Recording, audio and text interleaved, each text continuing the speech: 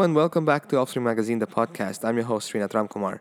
We have a very interesting guest for you today, and it's Dr. Tony Hyman from the Max Planck Institute of Molecular Cell Biology in Dresden.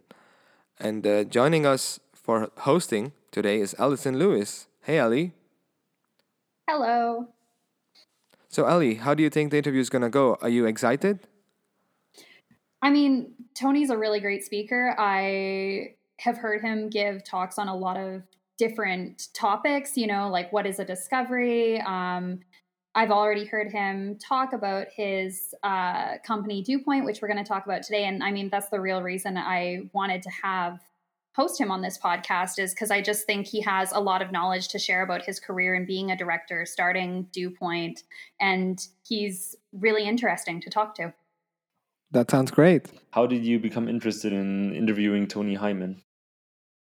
Well, like I said, I've heard him give talks before, and he's an excellent speaker. But I've also heard other people give talks on starting up a biotech company, and it's kind of like, oh, I had this idea, and so I did it, and that's really their job day to day. But what I think is interesting about Tony is he didn't just found this company, he still runs his lab in Dresden. And so I think he really offers this unique approach where he didn't go from postdoc to starting a company. He's really seen both sides of what it is in science to be an academic science, but then to also have this foot in the biotechnology world and to share that expertise with people who maybe it's not always, I think, especially this time in science, like what you're going to do after. Are you going to be a PI, an academic, and get that funding? Or are there other things you should do? And starting a biotech startup is one of them.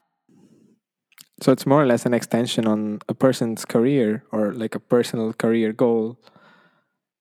Yeah, I mean, yeah, it's really like an exploration, because you could become that academic scientist and really like get to the height of that, become a director at a Max Planck Institute.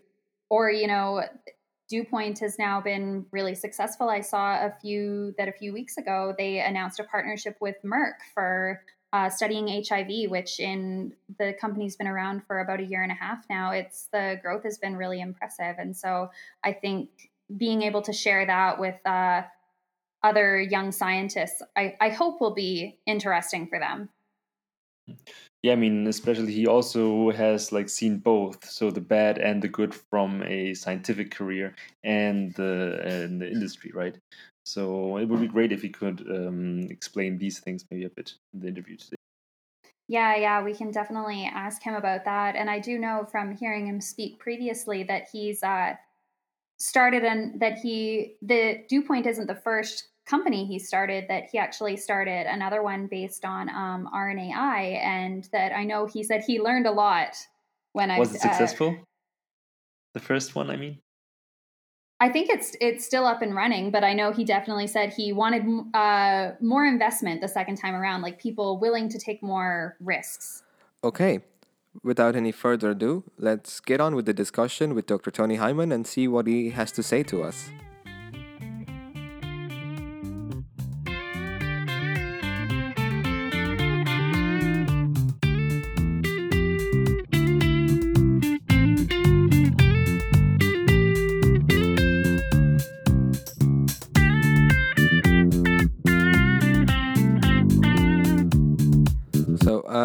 I just stopped the intro there just to give a brief preface. We had a small echo while we were recording, and I tried to reduce it as much as I could while we were editing the episode.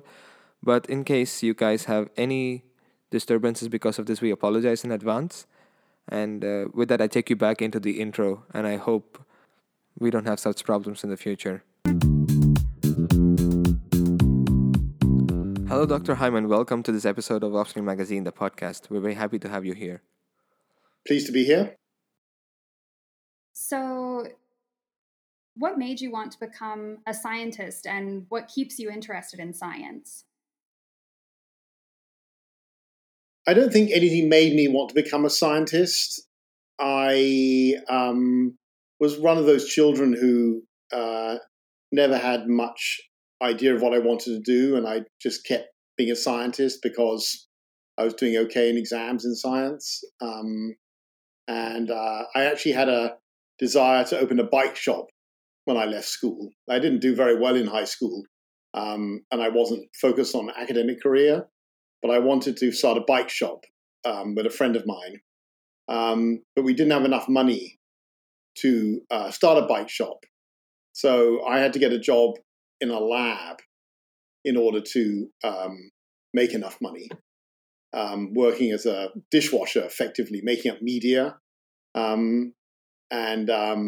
But then I got into it in that job. I started helping the professors with their experiments. And I saw university was quite a lot of fun, a lot of parties and everything. And I thought, well, I'll go to university. And so in those days, it was much easier. I went to my supervisor and said, can I go to university? And he said, oh, yeah, I think that's a good idea. And then that's how I ended up at university. And I also wasn't very focused at university until I had this great bit of luck, which is at the end of my second year, I went to honors students program in Nutley, New Jersey. And my primary drive then was actually to spend a summer in Manhattan listening to jazz. But when I got there, I started working in the summer, and there was a guy called Jim Morgan who was looking after me, and he really was a great supervisor. And at the end of the summer, he sat me down and he said, Tony, I think you're pretty good at this science business, but you're a bit lazy. So when you get back, you've got to really get down. You've got to focus in on this and then really work on your exams. And so, and then he said something else to me, which is, and I think a great thing to do for your PhD is to work on C. elegans with this guy called John Sulston. I'd never heard of either C. elegans, of course, or John Sulston, or the LMB. But I got back to England, and then the first edition of Molecular Biology of Cell had just been published, and there was a chapter on C. elegans in it, written by Judith Kimball. I read that, and then I rang up John Sulston on the telephone, and I said, John Sulston, yes, I'd like to come and do a PhD with you. And he said, why do you want to work on C. elegans? But luckily I'd read the book, and I said, the lineage is invariant. And he's like, oh, yeah, great. Yeah, good. Well, why don't you come and have an interview, and then we'll come and we'll talk about it. And then I ended up meeting John White on that interview, and the rest is history. And what keeps me going in science, I think, is just I'm a very curious person. Well, I ended up enjoying so I'm just a very curious person, and that's why I ended up enjoying science. Science allows me to satisfy my curiosity every single day. And I want to know how things work. I always have done. And that's why I like to keep going in science. I think that's really, really incredible to hear, because so many students, I think, or even scientists, don't feel like they necessarily belong in science, or they aren't smart enough, or don't have the best grades. So it's so interesting to hear that you also felt that way, or maybe you say you didn't have the best grades. So what do you think has changed about the way science is done that maybe students wouldn't get the same chance now, or do you think they would? I think what's changed is that at each stage in my career, people took a look at me and said, he's got something interesting about him. And they were able to support me because the system wasn't so bureaucratic. So going to university, my supervisor sort of rang up the admissions department. They gave me a place. Going to my PhD, I just gave John Sulston a telephone call. Who knows whether they would pick me out of a CV suite. So I think that's what makes it more difficult. That's good in a way because it's more meritocratic, right? The way I went through it, it's what you might call the old boys network in the old days. And so this is the advantage and disadvantage of all these different ways of thinking about admitting people. The system needs a little bit of slack for individuals to pick people. But I think personally that would be good actually for inclusiveness, in my opinion. I actually think that the more rigorous you make the selection procedures, well, rigorous is the wrong word, the more bureaucratic you make the selection procedure, the harder it is to stress diversity. Well, I think there's definitely a lot that's shown that it's a bit self-fulfilling, that basically whoever makes the criteria is somehow picking who actually gets to join the club, as you say. And so I think I agree with what you say that, you need to really balance merit with, drive and hard work and interest and curiosity, because it's not just, your grades on a CV. Yes, I think what people liked about me probably was I didn't get good grades, but I was always curious. I wanted to know what everyone was doing, how things worked. I wanted to talk to people. I was open, and that's probably something that they found interesting, which you can't get out of just looking at grades. And I guess that's something, that stayed with you through your postdoc and running a lab, and I guess now running your company. Yes, I mean, I just continue to be fascinated by the way the world works. And how does that experience affect how you pick people for your lab? Well, I have quite a simple procedure for picking people, which is I have obviously you go through the initial CV discussions and check the reference letters, and have a Skype call with them. But my thing has always been just to go out to dinner the night before the main interview with somebody, because when you're running a lab, you have to talk to somebody all the time, and you have to be able to talk to each other. Right, the person you're bringing has to be comfortable talking to me, and I have to be comfortable talking to them, and that's where discovery comes from.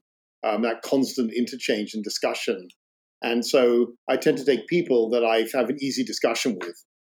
But there are different people. The good thing about that is some people like to talk to some people, and other people like other people. So I try and make sure that it's people who I can have a good conversation with. It's definitely very personal. I think the people you work with is super important. And do you find with DuPont and your company, you pick people the same way, or is academic science versus biotechnology different?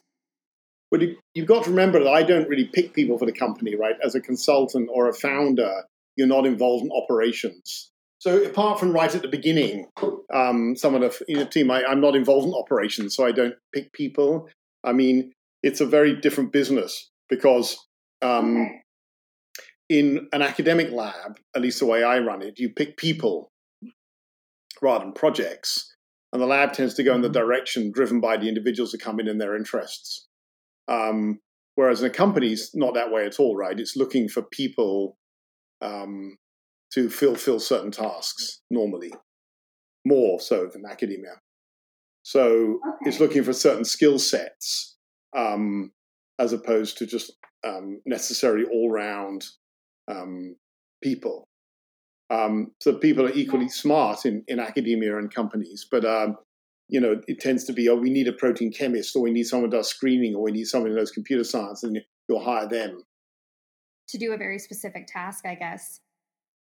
So I guess, could you tell us a bit about what DuPont is and what it does? I know it's interested in phase separation and biomolecular condensates, but on a very simple level, what does the company aim to do, and why did you start it?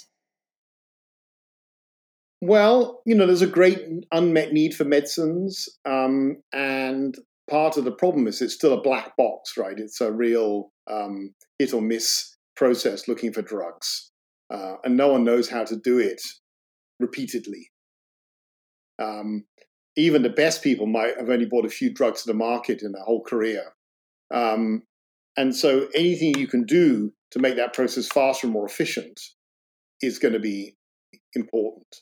And biomolecular condensates is the idea that many compartments form inside cells by physical chemical processes, such as phase separation. And DuPont wanted to see, how can we change drug discovery if we consider the cell as a set of condensates? Another way to put it is that currently drug discovery is really what I call the science of dilute solution. You'll take maybe a few nanomolar protein and screen for drugs in vitro for that. But cells are 3 millimolar protein. And and they form condensates, proteins can be even more concentrated. And so the question is, how does that process affect drug discovery? For instance, if you make a drug and you add to a cell, does it actually get to the protein if it's in a condensate? Simple questions like that help you think differently about drug discovery.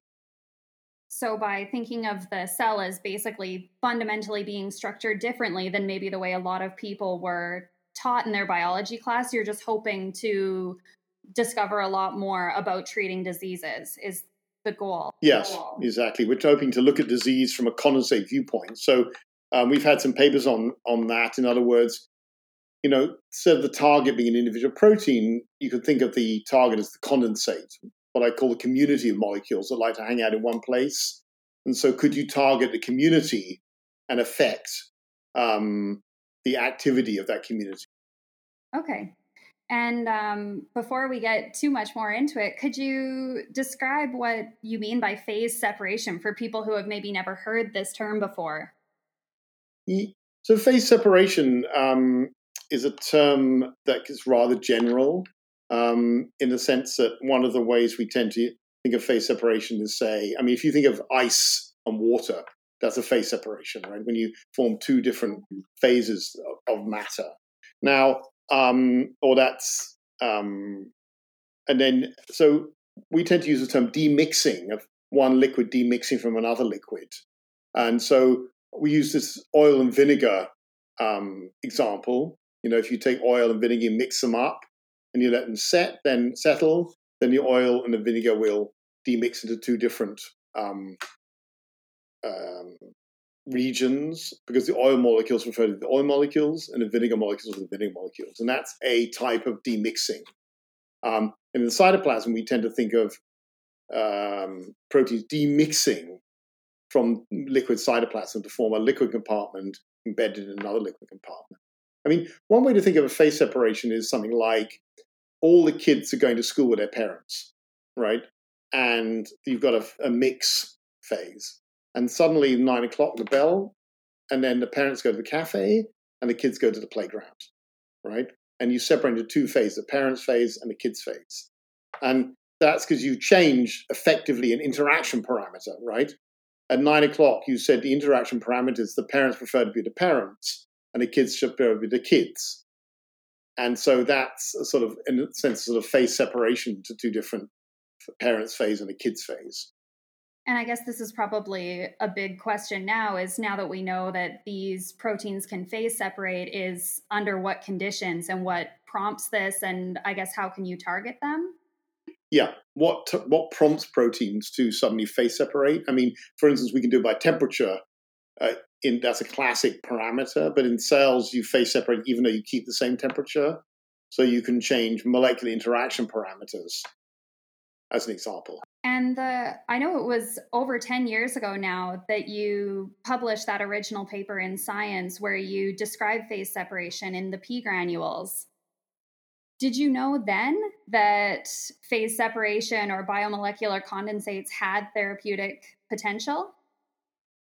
We had no idea. All we'd done is show that in an obscure nematode that there were these P granules that form by liquid-like phase separation.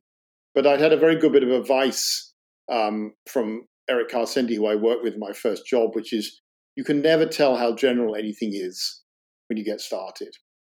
Some things will be very specific to one particular organism or cell. Some things will be very general.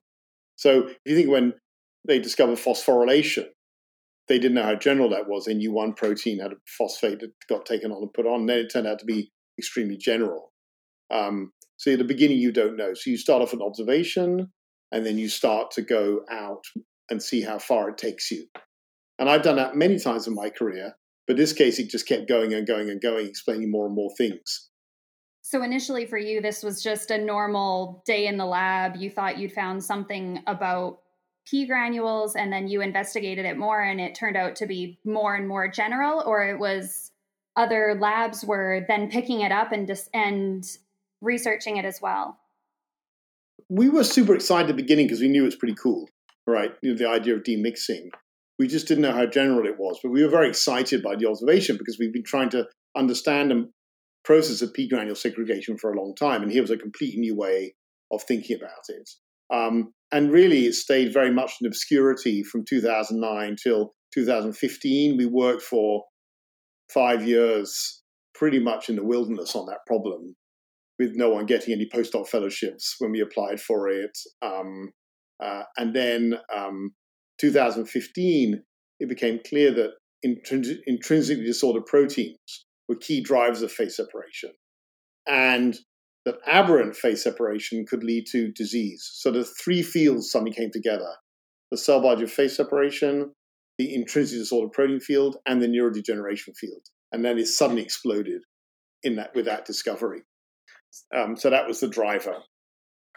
And what pushed you to keep going for those 5 years? You say you weren't getting postdoc fellowships, and I know funding in science is so challenging. How did you push through those 5 years?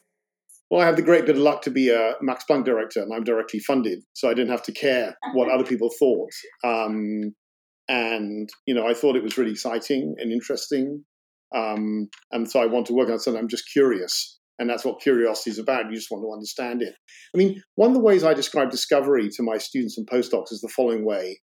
You're going down a busy road, and there's like a bus stop at the end of the road, and you want to get there to go to work. And you're focused on that. And that's your main project. But every so often, the little doors will open up in the wall that you're next to, right? You're walking down the road, and there's a door. And you have to go through those doors.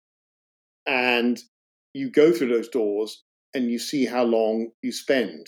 Depends on how much you get out of that particular door, what you find on the other side. And what you learn in a career in science, fundamentally, in my opinion, is how often you spend going through those doors, how much time you spend in each door, and how much time you spend getting to the bus stop. And that's something that comes with a lot of experience of going through the doors over and over again, being frustrated, things work, things don't work, knowing when to pull back, knowing when to carry on. In this case, we went through this door and we kept doing things, and it got more and more interesting. We showed that the nucleolus was liquid-like. We were able to see nucleation of the cytoskeleton the same way. And so we just got more and more excited.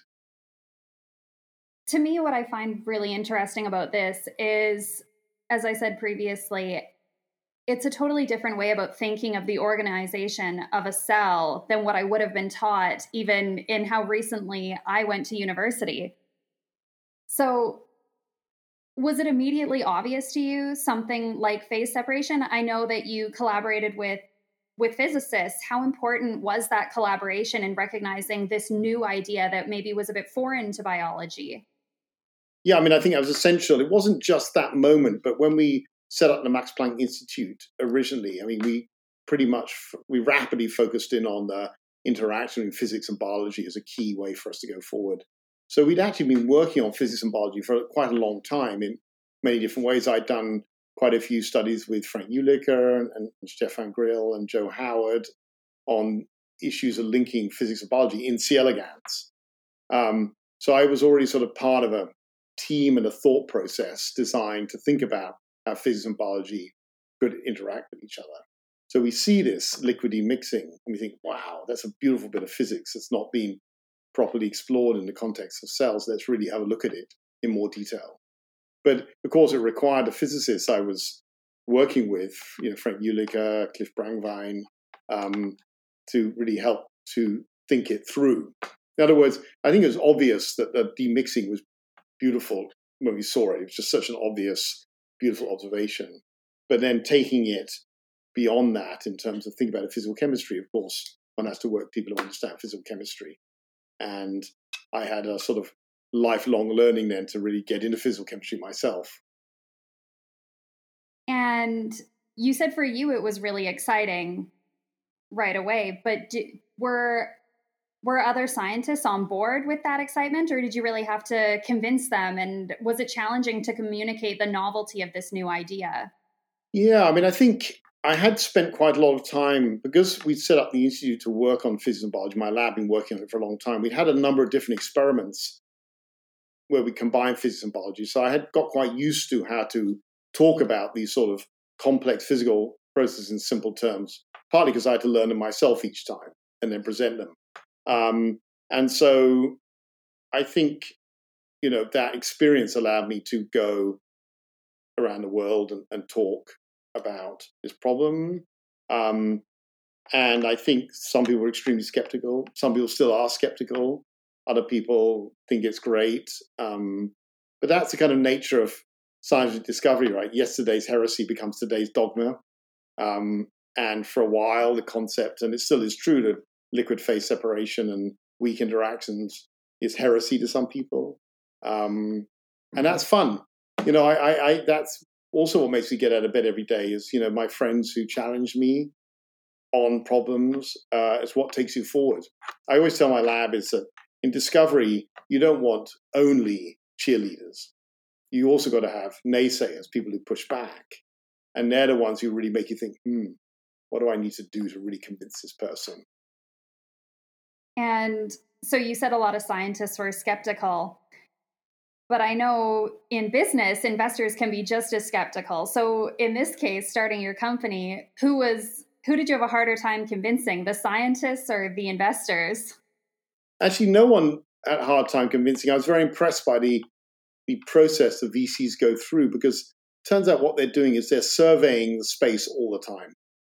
That's about interesting academic ideas, right? And they organize retreats, they invite academics, they think about it. So the lead investors of this thing had already thought about phase separation, because they'd organized, this is this guy, Polaris, who was somebody called Amir Nashat. And he'd organized a Polaris, which is his venture capital company, a retreat. And people had said, look, this is a really up and coming, interesting issue, especially Phil Sharp. So then what happened was I was in Boston, and as I used to do every summer after going through Woods Hole, talking to Phil Sharp and Rick Young and Ibrahim Sisse and other people. And I'm having lunch afterwards with Rick Young and Ibrahim Sisse and saying, what about starting a company on phase separation? He's like, how much time do you have? And well, I've got the 8 o'clock flight this evening. And he said, okay. And he called up Amir, and Amir's in the office within an hour. And then we talk, and we get on well. Then he gets on a plane, comes to Germany, and then off they go. So in some way, does it feel like the business community came to you, or not quite? Yeah, I think it is in a way. The business community had worked out that in a way I was, that this would be something they wanted to do. And so the right opportunity came along, then they would sort of pick it up. I think actually one of the things I really learned about starting companies, they're much more risk acceptance than academia. Academia's got quite averse to risk. You see that a lot when you're hiring group leaders or even postdocs who, there's a risky project doing that. And I always get very frustrated by that, because the whole point of academia is to do risky projects. That's what we're in the business for, right? And by not hiring someone who's too risky, I never understand that argument. But it turns out that biotech has a great risk appetite for risk. They're prepared to do things in a company that people are not prepared to do in academia necessarily. So do you think there's something, I guess, that academic funders can learn from the business community? I think, a better risk assessment. Because, of course, VC is all about risk assessment. It's money, after all. It's their clients' money. They've got to do good risk assessment.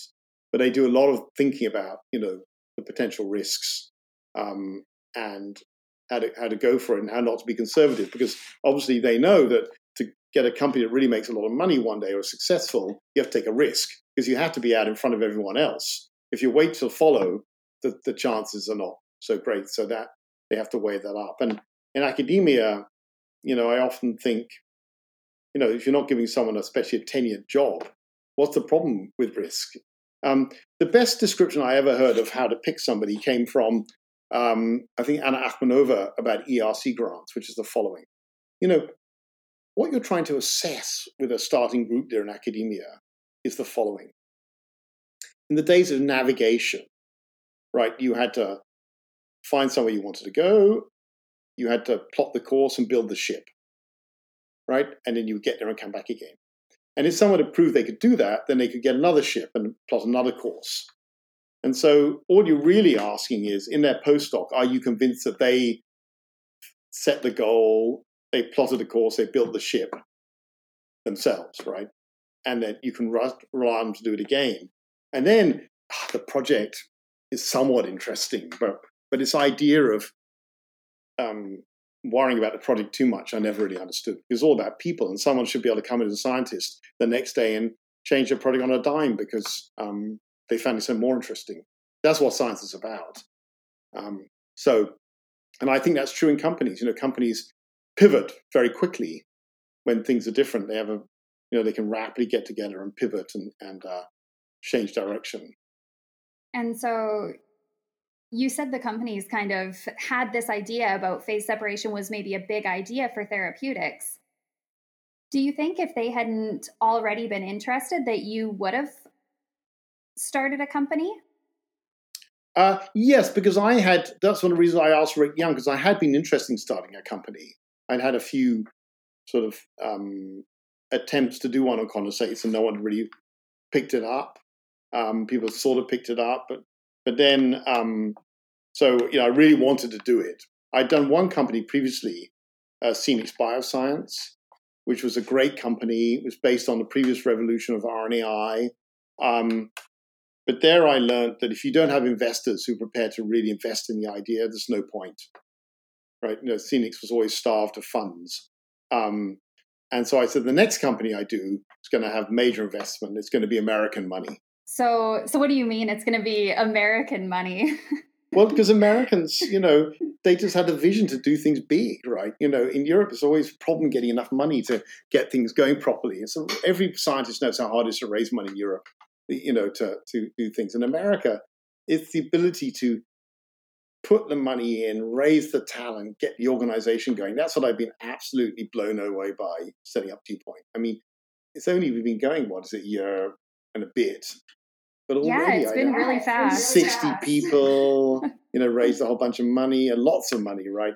2 deals with pharma companies. I mean, it's just the breathtaking speed at which capital. I already saw that. What was it? 2 weeks ago that there's a deal with Merck now. Yeah, exactly. Yeah, which is incredible for a year and a half. I agree.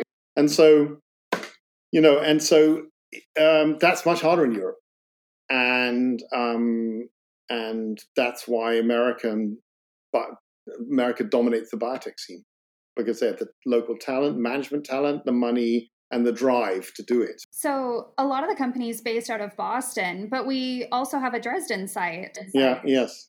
What made you think it was important to have the 2 sites? Well, I think, the investors understood initially that a huge amount of condensate expertise was in Dresden. They wanted to get a condensate, so they had the expertise. And so I think about 4 or 5 people in my lab went off to run it, right? They were essential at the beginning for providing the condensate expertise. But then Boston was able to, at the beginning, to supply the sort of executives and the pharma people who knew how to make drugs. So the idea was a kind of marriage made in heaven of the young people who knew about this new field and the executives who knew how to do drug discovery. And so what was the more challenging part of getting set up? Or maybe it was equally challenging, but securing the money and convincing people to invest not just a bit of money, but enough that it could really stand a chance, or to assemble this team? The thing is, nothing was difficult. It's like, it's easy to assemble the people because it was a great idea and people were excited. It was easy to raise the money because it's a great idea, so people were excited. So everybody was just excited. I think that's one of the things I've kind of learned in life is ideas have their time, and it's just about that right moment. If you go too early, it won't work. If you go too late. So, this is an idea that just had its time, just at the right moment, where people are excited, because a lot of people like to go into the wilderness and do new things. And so they were excited by this idea. So I think, that's been my kind of lesson in life, is that it's sometimes you have a great idea and you do it, and you publish it, and it just bombs, right? It doesn't go anywhere. No one takes any notice. Quite often, but sometimes you do something and it just seems to be just the right time. People pick up on it and go for it. And the power of an idea, that's what's circulates extremely quickly in society. And this is what you had here, that you just people were excited about it. Yeah, people were excited about it. Both the scientists in Dresden and the investors in America were all excited about it. That's really nice to hear, because I think in science you hear a lot about the struggle for funding, the skepticism, which I think is important, to do good science, but sometimes it's just nice to have this curiosity and let's just come together and do it. So it's nice to have these stories. Well, I'm privileged to be a Max Planck director. I mean, I feel consistently privileged and thankful in my life that at the age of 36, I was given this chance to be funded for the rest of my life, right? And I think that I've helped the Max Planck Society, in the sense that I've given back. But they prepared to commit to me as a young person quite a lot of money, and that's what made my life, basically. And the deal was, for that I had to go to Dresden and help set up a new Max Planck Institute. But I was young enough at the time to welcome the challenge of going to a place in the middle of nowhere at that time and build a biotech help build a biotech campus with my colleagues at the time. Ivan Baines, Kai Siemens, and Marina Zerial, and Ilan Huttner. And Joe Howard came later, and we all went out there and just decided to build this institute. And did you find this experience that you had, starting an institute, valuable for starting a company? Were a lot of the skills translational? Well, I think what's important in life is this old phrase, know yourself, right? You've got to know what you're good at, what you're not good at, right? And that's a lot of self-reflection required. And you want to do things that play to your skills, right? And what I found out building Institute, I'm very good at getting people together. I'm very good at motivating people, getting ideas, helping people see ideas, being positive. And it turned out, and I also found I'm quite good at technically at broad range of technical skills. So that showed me that which is what you have to do to start a company, that I would then be good at that particular process. I have other weaknesses. I tend to have difficulty concentrating for a long time, and that means I have to be careful not to do things that require too much, deep concentration. Did you always know that about yourself, or I guess it was a bit of a process of discovery to really learn what you were good at and what you needed to improve on? And how long did it take you to learn that? Yeah, I think it was a process of discovery, because up to the came to start my group in Heidelberg, I was well known, and I thought of myself as just being extremely good technically at getting very difficult experiments to work. And that's what people knew me for as well. So it was a self-discovery process, actually, when I started my own group, to realize that I liked working with lots of people, giving people ideas, supporting people. That's something I found out that I enjoyed a lot. So that was a very big self-discovery process that I continued when I was given the chance to help start this Max Planck Institute. And that's some advice I give to all young people, is, to try and work out what you're good at. It's like, just because your neighbor's giving 80 talks a year and runs a lab of 20 people doesn't mean you should be doing that, right? Because maybe they're not good at that. Maybe you're better at running a smaller lab and getting more deeply into a particular problem. And so you have to adjust your own and not be jealous of other people because they're different, but to celebrate the diversity of the way people are in science. Yeah, I think there's definitely not enough focus on that in science, that it's okay to run a smaller lab, that it's okay to maybe not want to, even as a student, be a career PI scientist. Sometimes it feels like the only option, which is why we wanted to do this podcast, is to really explore the things you can do in science that aren't a traditional academic. Yeah, I think it's fine to be any way you want to be. I mean, I think that's what we should be celebrating in life and also in science, right? It's fine to have a huge lab as long as you treat people properly in that lab and they're successful, right? It's not fine to have a big lab if it's just throwing people on the slag heap, right? One person after another. If they're successful, they go on. If they don't, I don't feel that is personally a viable way to run a lab. But it's okay to run a huge lab if everyone coming out of your lab is getting jobs and you're publishing papers. That's okay. It means you're good at it. It's also fine to run a small lab if people coming out of your lab getting jobs and you're publishing papers too. And fundamentally, there's not a lot of difference with what does success really mean in science. As long as you have a job and you have funding, right? I mean, success means publishing papers, right? And there's no one sitting there measuring the number of papers you publish as an ultimate goal. When you retire, no one says in the retirement ceremony, an XX published 300 papers, but YY published 20 papers. No, they talk about what did you discover. I think as a young student, you sometimes don't necessarily see that. It feels all about metrics and numbers, and you sometimes just lose the joy of curiosity and discovery that you talk about. Well, I think one thing to remember is the following, is that although it looms large in your mind now as a student or postdoc, is a tiny part of a career in science, right? And so, there are difficulties in getting to run a group. You have to prove yourself in certain ways. That is true. But the rewards are great when you get there, which is you then spend the rest of your life following your nose with a team of people that want to follow you.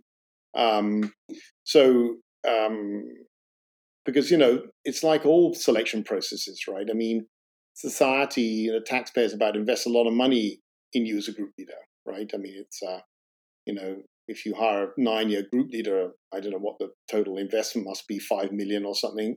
It's quite serious sums of money. So there has to be some selection process. And no selection process is completely fair, right? Some people are good at taking exams, some people aren't. Why is it fair to make it exams? But we accept that, right? Mm-hmm. You have to publish a paper in a good journal. That's, there are other ways to do it, but but that's as good a way as any, in my opinion. And the good thing is that most good scientists that I know of, they really want to be a scientist and they really focus, end up publishing a good paper.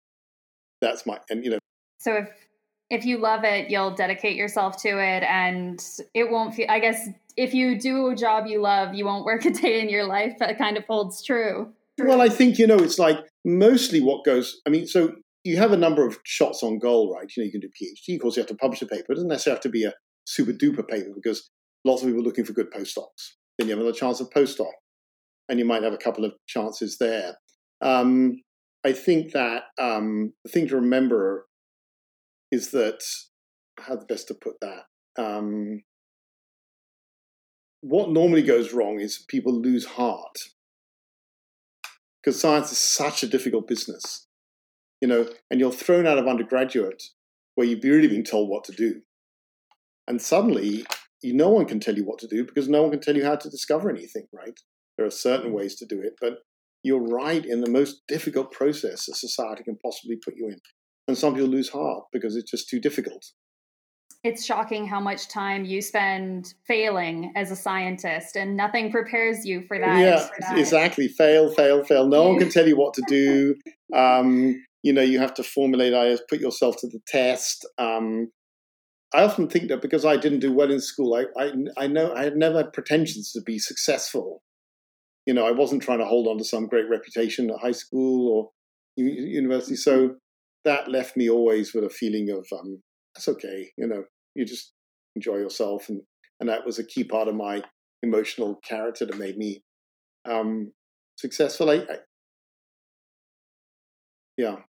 think that's, it's the just keeping going and thinking and staying calm and businesslike, which are the crucial things to success in science. Taking the next logical step based on the data. And I guess this is kind of the same in business, as you said. that at Dew Point, you still look for talented people, or I guess not you specifically. I didn't know that. You said that there's a CEO and that you're not necessarily involved in the day-to-day of the company. Yeah, I mean, I think companies have a different problem because they have money for a short period of time. As an academic scientist, you actually have quite a long time to prove it. You go all the way through your PhD and your postdoc, you're at least 10 years to prove yourself. So you're given quite a long time. But companies don't have that time, 2-3 years, and then that's it, if you haven't shown how to go ahead. So it's a very, very different business. And that's why it's such a different culture, right? Is that academia, you want to be able to say to someone, okay, go and spend months on that problem. We'll talk again in a couple of months. Just think it through, see where your nose takes you. So would you say as a biotech company, it's a lot more about volume? You're exploring a lot of ideas, throwing a lot of things at the wall and seeing what sticks? Yeah, that's a lot of that, but a huge amount of asking questions. Is this right? What did this data show us? Is this the right direction? Do we have to pivot? You don't have that much time. So, in academia, one of the big differences in companies in academia is that, I have 24 people working for me and I'm the only manager, right? But in a company, that's not true at all, right? For every person doing bench work, there's probably one manager who's not doing bench work, maybe 2 to 1 or something. I don't quite know what the ratio is, but huge amount more management. And that management is involved a lot in strategic decisions about whether it's the right experiment to do. And I guess myself, and I think maybe a lot of students would think this too, that when you start a biotech company, that you're the CEO and you're running it. And, it's like having a lab, but you're a company now. And this doesn't seem to be the case, or this was just something you chose to do? Well, there are different plays, right? You can start off small companies. That would be also the more European model. You might become maybe the CSO at the beginning, and you develop the idea slowly. You take not too much venture capital, so you own most of the company. You get grants. You build up the idea slowly, and then you eventually try and go for it. And that's a successful model. This is a different play, Dew Point, right? It's taking an awful lot of money from venture capitalists, setting up a professional team, and really going for it with the kind of capital that academia can't hope to get together. So it's an enormous amount more money than academia will bring to the problem. And I know we mentioned earlier the partnership with Merck, but there's also been Bayer, I saw, is partnering with the company. It seems like the growth in the past year and a half has been incredible. Extraordinary, yes. How was this accomplished? I think through a lot of people with an awful lot of experience in what it takes to talk to industry and convince them that we got some good ways of helping them think about their problems. Industry is always trying to explore different ways, pharma, to get at their problem, because they have actually quite a lot of money in R&D, and these drugs, make huge amounts of money if they're blockbusters. So they're trying to explore all the times to do it. And unlike previously where all the R&D was done inside of pharma does a huge amount of collaboration with biotech.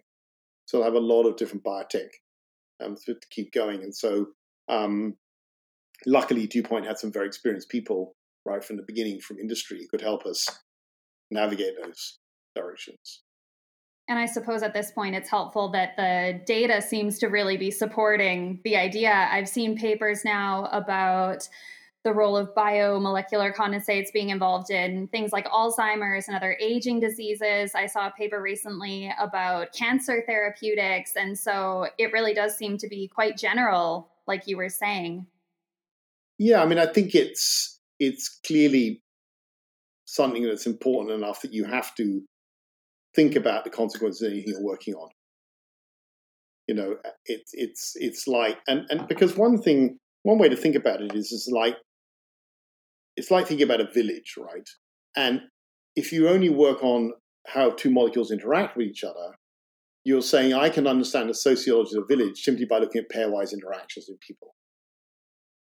But we know that the sociology of a village is an emergent property that comes out of all the interactions. And that's what we're saying, basically, is that it's great to work on intermolecular interactions. They've been driving force of molecular mechanism.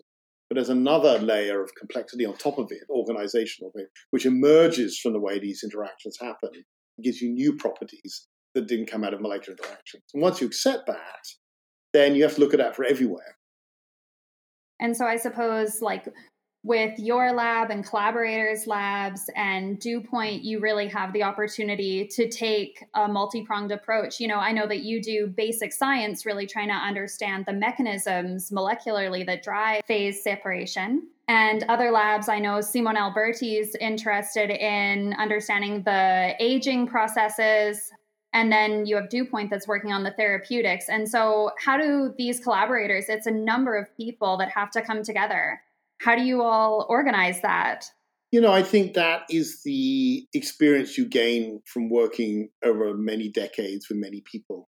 It's like always checking in with all your collaborators to see that everybody's on the same page. One thing that tends to go wrong is that people have different viewpoints of what they're doing. It's not they disagree, but they have different viewpoints, misunderstandings. So you're constantly trying to check in and see that everybody's on the same wavelength, everybody understands what's happening and why you're collaborating, and being open. If you're collaborating with somebody, you're worried about a conflict, then you talk to that person. And I learned that a lot of that in America is very good at that, worrying about your conflicts, right? And just dealing with them and talking to people and say, listen, I have this conflict, this is my worry, and then talking it through. And so, to have a large collaborative network like that, you have to like people, fundamentally. It's like talking to people.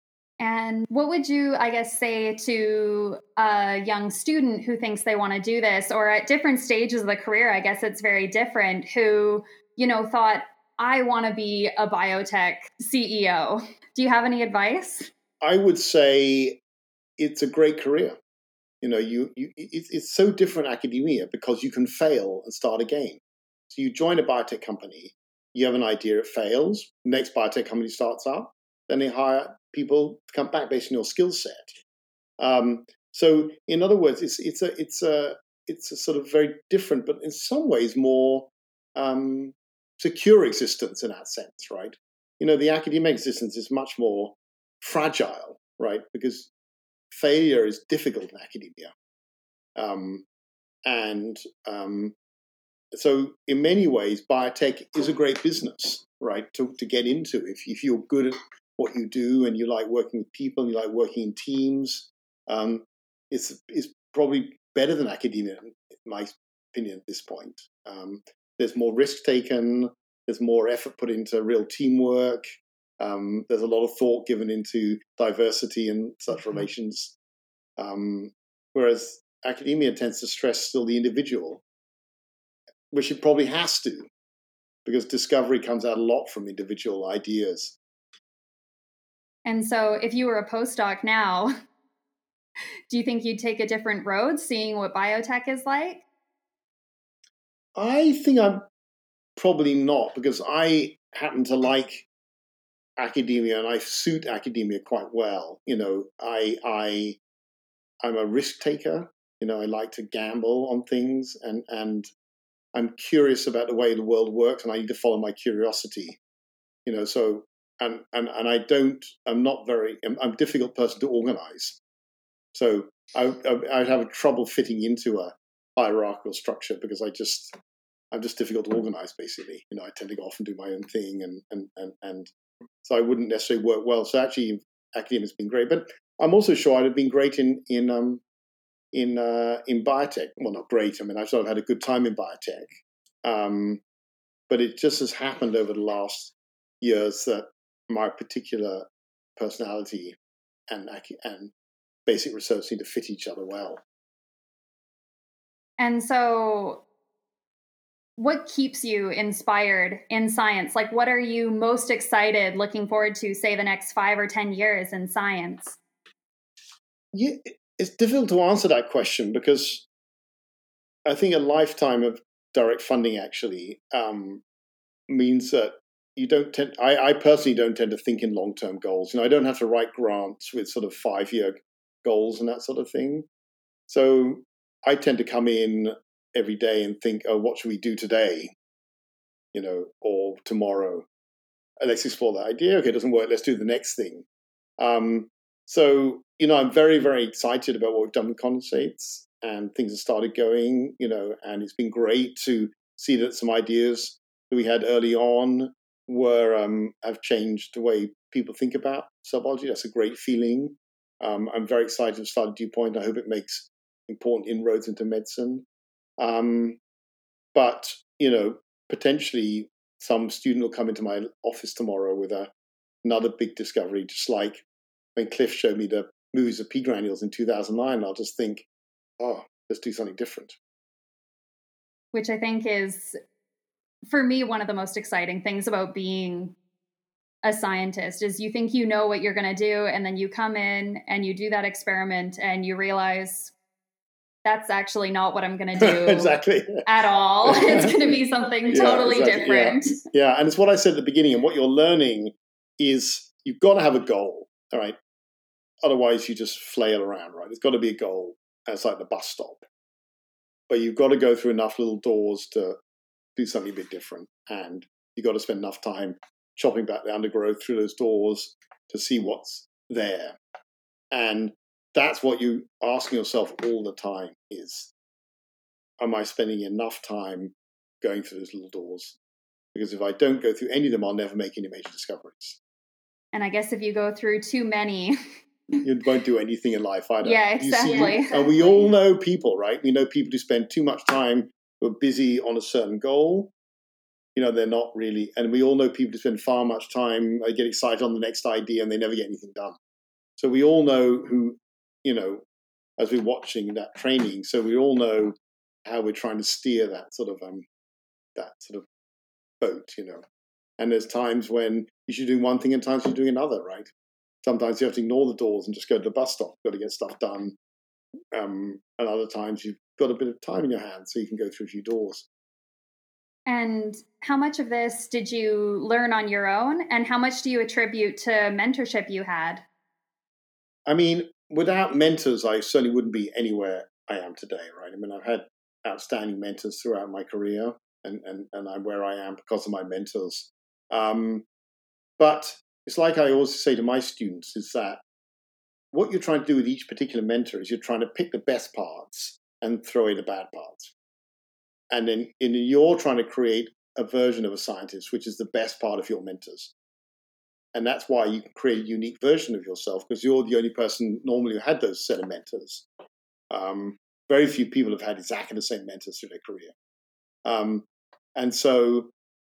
that's what I always, look at the best and worst of me, take the good parts, throw away the bad parts, and put that together and try and build it any way to do it. So, so you come out with a unique perspective.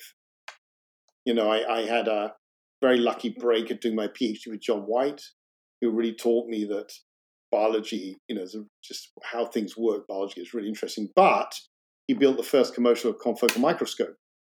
And so I learned you also have to make tools to do that, right? Then I went to see Tim Mitchison, and he taught me, you can't learn anything in science unless you're quantitative, right? And rigorously quantitative. And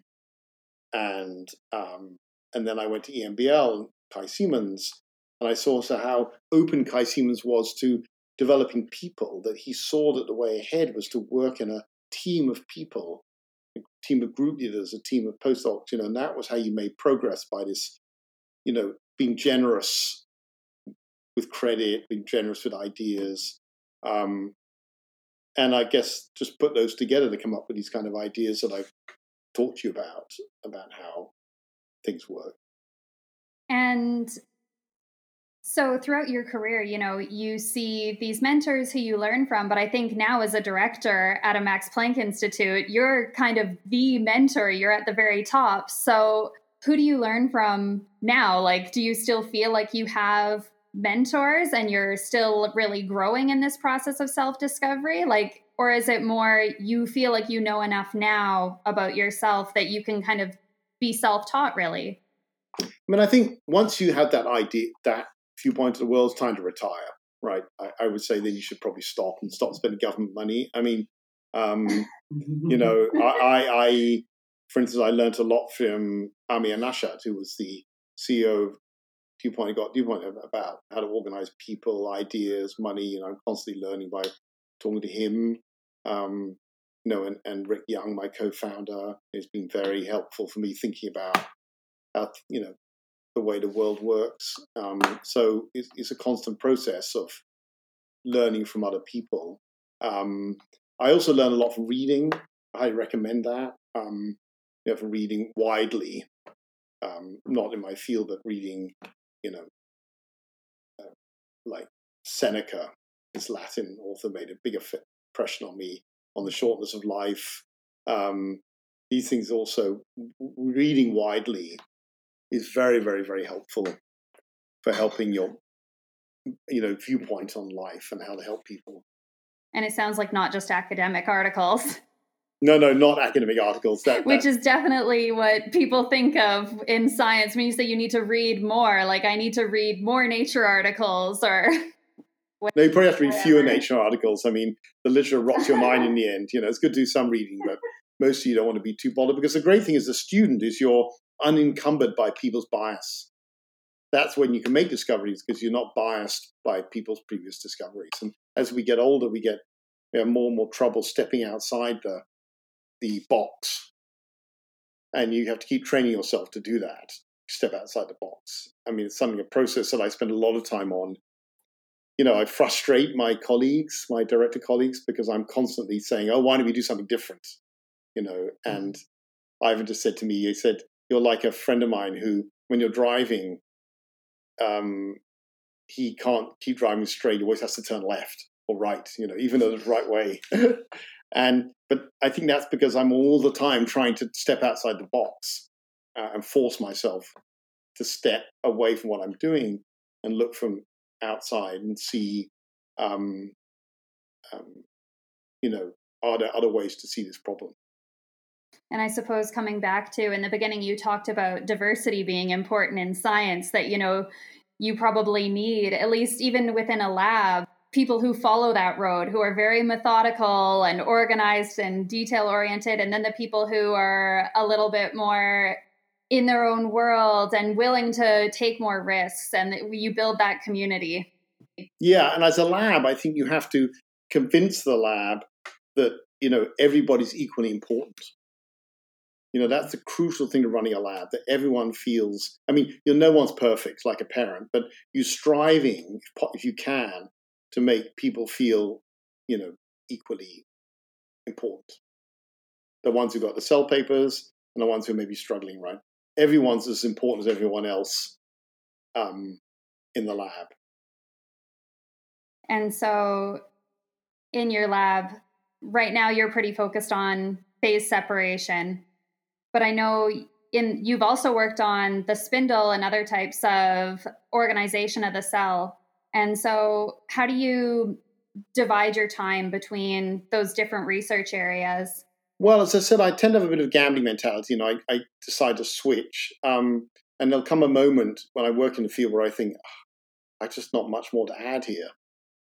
I remember when we were doing RNA interference, and we were very early on RNA interference. I had a postdoc at the time, Pierre Guncy, who's gone to run his own lab, and he really got RNA interference going.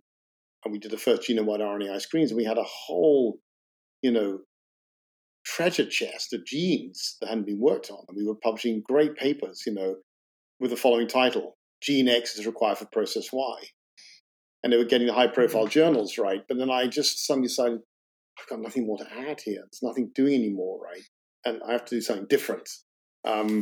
So I think I tend to do that, basically, not hang on. And that's the great thing about having wonderful trainees, as they go off to labs and do their own products and do a better job than you. So that gives you the freedom to move on. And one of the great challenges running a lab is that people move on, they take the products with them, and every time they leave, you have to think of something new. And that's a great challenge. And so you've had a busy career as a scientist. What do you think your life would have been like if you'd been a bicycle mechanic? I think I've always been really, really driven. And one of the features that people always said to me early on is I have more energy than everyone else. So I probably just would have built a big fleet of bike shops, and got in new ideas, new bikes, new this, new that. I wouldn't have been satisfied with the status quo. And I think I would have, tried to be successful in whatever I did. I mean, because as I said about my not doing well exams, I'm not an academic in the classic sense, right? Suzanne was academic in the really classic sense, right? Extremely interested in many aspects of science and read widely. That's not me. And not just science. Yeah, not just science, exactly, yeah. Classics, everything, exactly. She was a great student. She was, so I don't think I need academia to be happy. I just have to be doing something I'm curious about and try and sort it out. And that could be science, I think, or it could also have been, making really cool bike shops. And I think that's a nice reminder for a lot of scientists who can relate is find something that you are curious about. And it doesn't have to be what you necessarily did yesterday. Absolutely. It's staying curious and staying curious and staying grateful, right? That we are funded by the government to do what we want. And even those of us, right now we've seen in the COVID-19, time to be grateful for that. How lucky we are to get the chance to satisfy our curiosity every day. And even for those of us who after a postdoc go on to do something else, what a gift in life that you had 10 years of government funding to satisfy your curiosity every day. And I think exactly. I think we have to be extremely grateful. As you say, the current COVID pandemic has shown just how grateful we should be, how lucky we are. Yeah. All right. Thank you very much for your time, Tony. Not at all. And maybe we'll hear from you again on the podcast. It sounds like you have a lot of expertise to share. Always a pleasure to talk to you, Alison. Thank you very much. So that was a very good, interesting discussion with Tony Hyman, wasn't it, Tally? Yeah, it's really interesting to hear someone who's had a very long career. I mean, he was saying he got started as a group lead or as a director of a Max Planck Institute at 36. So he's had a very long and accomplished career. Yeah. And also the way he's founded not one, but two companies which are focusing on different aspects of what his research has led him towards, and somehow trying to bring them to the production scale as well as to find therapeutics from these. So I kind of feel he's got a very illustrious career. He seemed very eccentric to me, to be honest. The way he spoke and the way he thinks about being a bike mechanic as soon as he graduates from high school. I mean, that was seemed like a very eccentric person's viewpoint on the world. Yeah, I think it's just like he said, like he's curious about things, and so the bike mechanic is an outlet for that. Eccentric, maybe. I've seen his two little whippets around the institute following him around, which is incredibly adorable, and so maybe that eccentric is the right word. Okay, so with that, we've come to the end of this discussion with Dr. Tony Hyman. If you'd like us to feature anyone interesting for you from perhaps a different field, we've realized we've been covering people in the biomedical section for a long time. So if you're interested to cover anyone in the chemistry, physics, technology, or even the humanities section, please feel free to let us know and send us an email at offspring.podcasts@phdnet.mpg.de. And with that, it's Ali signing off. Bye, everyone. Until next time. And a bye-bye from me as well. Bye. Offspring Magazine, the podcast, is brought to you by the Max Planck PhD Net and the Science Communication Working Group known as Offspring Magazine. We have new members to welcome to our team in Adrian Lahoya and Sandra Fendel, who will be joining us with production as well as hosting from the next year onwards. Offspring Magazine, the podcast, is currently hosted by Srinath Ramkumar, Nicola Herman, and Alison Lewis. The intro-outro music was composed by Srinath Ramkumar, the pre-intro jingle composed by Gustavo Carrizo. Please feel free to get in touch with us with any feedback, comments, or suggestions at offspring.podcasts@phdnet.mpg.de. With that, I wish you a great week ahead. Stay safe, stay healthy, and see you all next week. Until then, bye-bye.